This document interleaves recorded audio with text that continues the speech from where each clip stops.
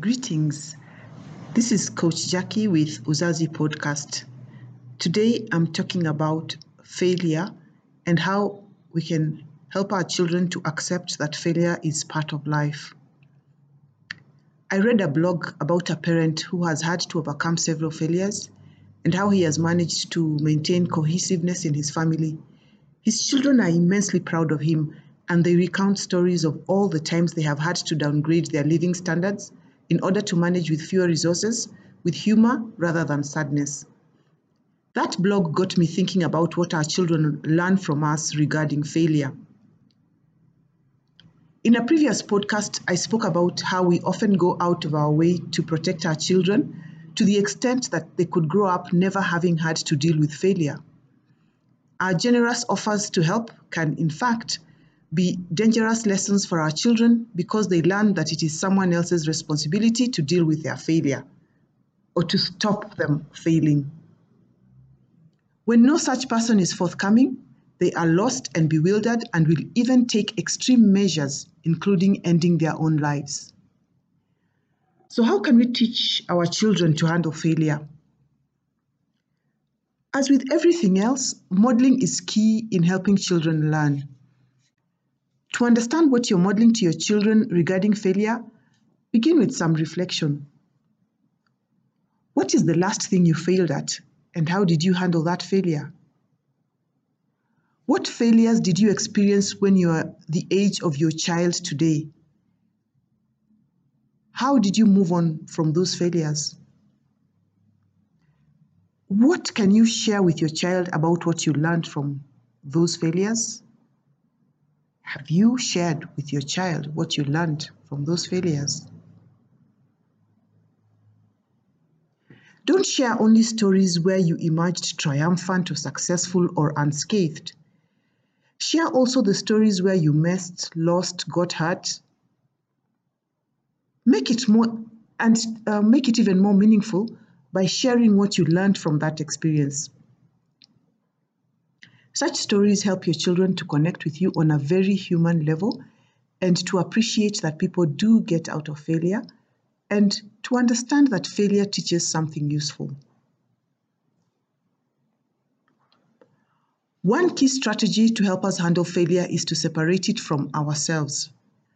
Rather than telling ourselves that we are failures when something goes wrong, we should say that we failed at that thing. And this applies to what we tell our children. If a child brings home poor grades, we can focus on the grades and talk about what could be done to improve, rather than calling them names and telling them how stupid they are and how they will go nowhere in life. And this is not just a story that I am telling. Parents do call their children all sorts of names when they bring home poor grades. When your child experiences failure, help them to look at it as an opportunity to learn. Ask them, what have they learned? What might they do differently in a similar situation? And how might they prepare differently for such an opportunity?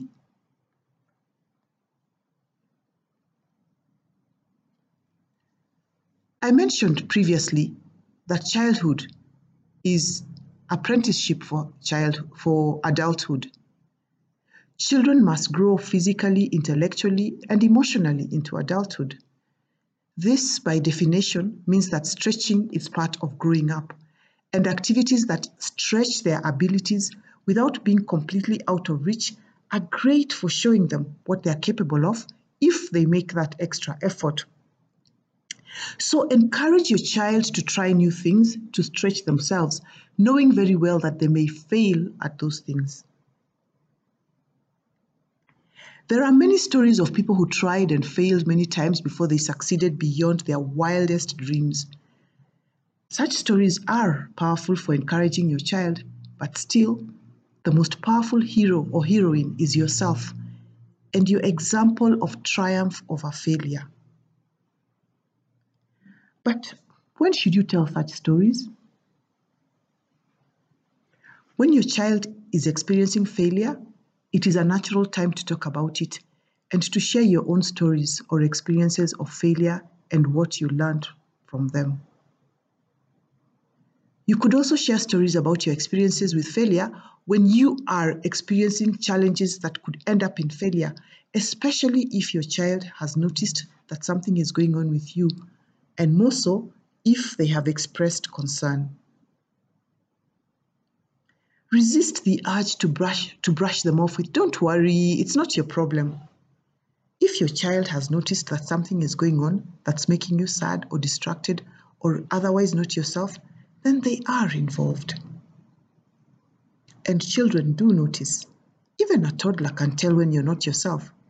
Even if they're not able to say so, they may touch you gently, the way you do when they are not well, to express their solidarity with you. So even if you're not able to share details of whatever is going on, let your child know that yes, there is an issue, and let them know that you're working on it. It's a good time to share with them that you have faced challenges before and you know that one can always come out on the other side. I mean, otherwise you wouldn't be here, right? Let them know that you know you will learn something from it. This provides modeling to your child on being positive in the face of a challenge or failure. It demonstrates that people aren't always on their A game and that that's okay. And don't forget to acknowledge their concern either. Not only does this show them that you appreciate it, it also demonstrates to them that it's okay to accept the concern of others when things are not going well, and so takes away the pressure from them to be always okay, to always appear happy, to always appear cheerful.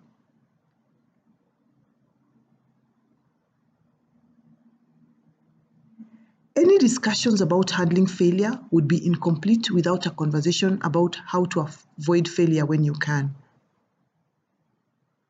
In many situations, proper preparations do help reduce the chances of failure, and it is a good thing to include this caveat when you're speaking about failure to your child.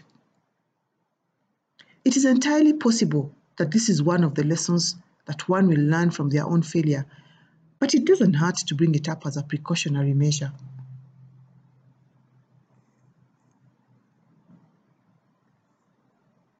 And to finish, I will share with you a story that I recall reading not so long ago in local media. It was the story of a girl who scored 200 and something marks out of 500 in KCPE, the exams that they take at the end of primary school, and is now a professor, or perhaps on the way to becoming a professor of mathematics. This is a great story to demonstrate that failure at one thing does not decide one's future, so long as somebody applies themselves to the lessons that they could learn from that failure. If you want to know more about how I work with parents and other people to achieve their goals in life, contact me, Jackie, at lifeskillscoaching.co.ke.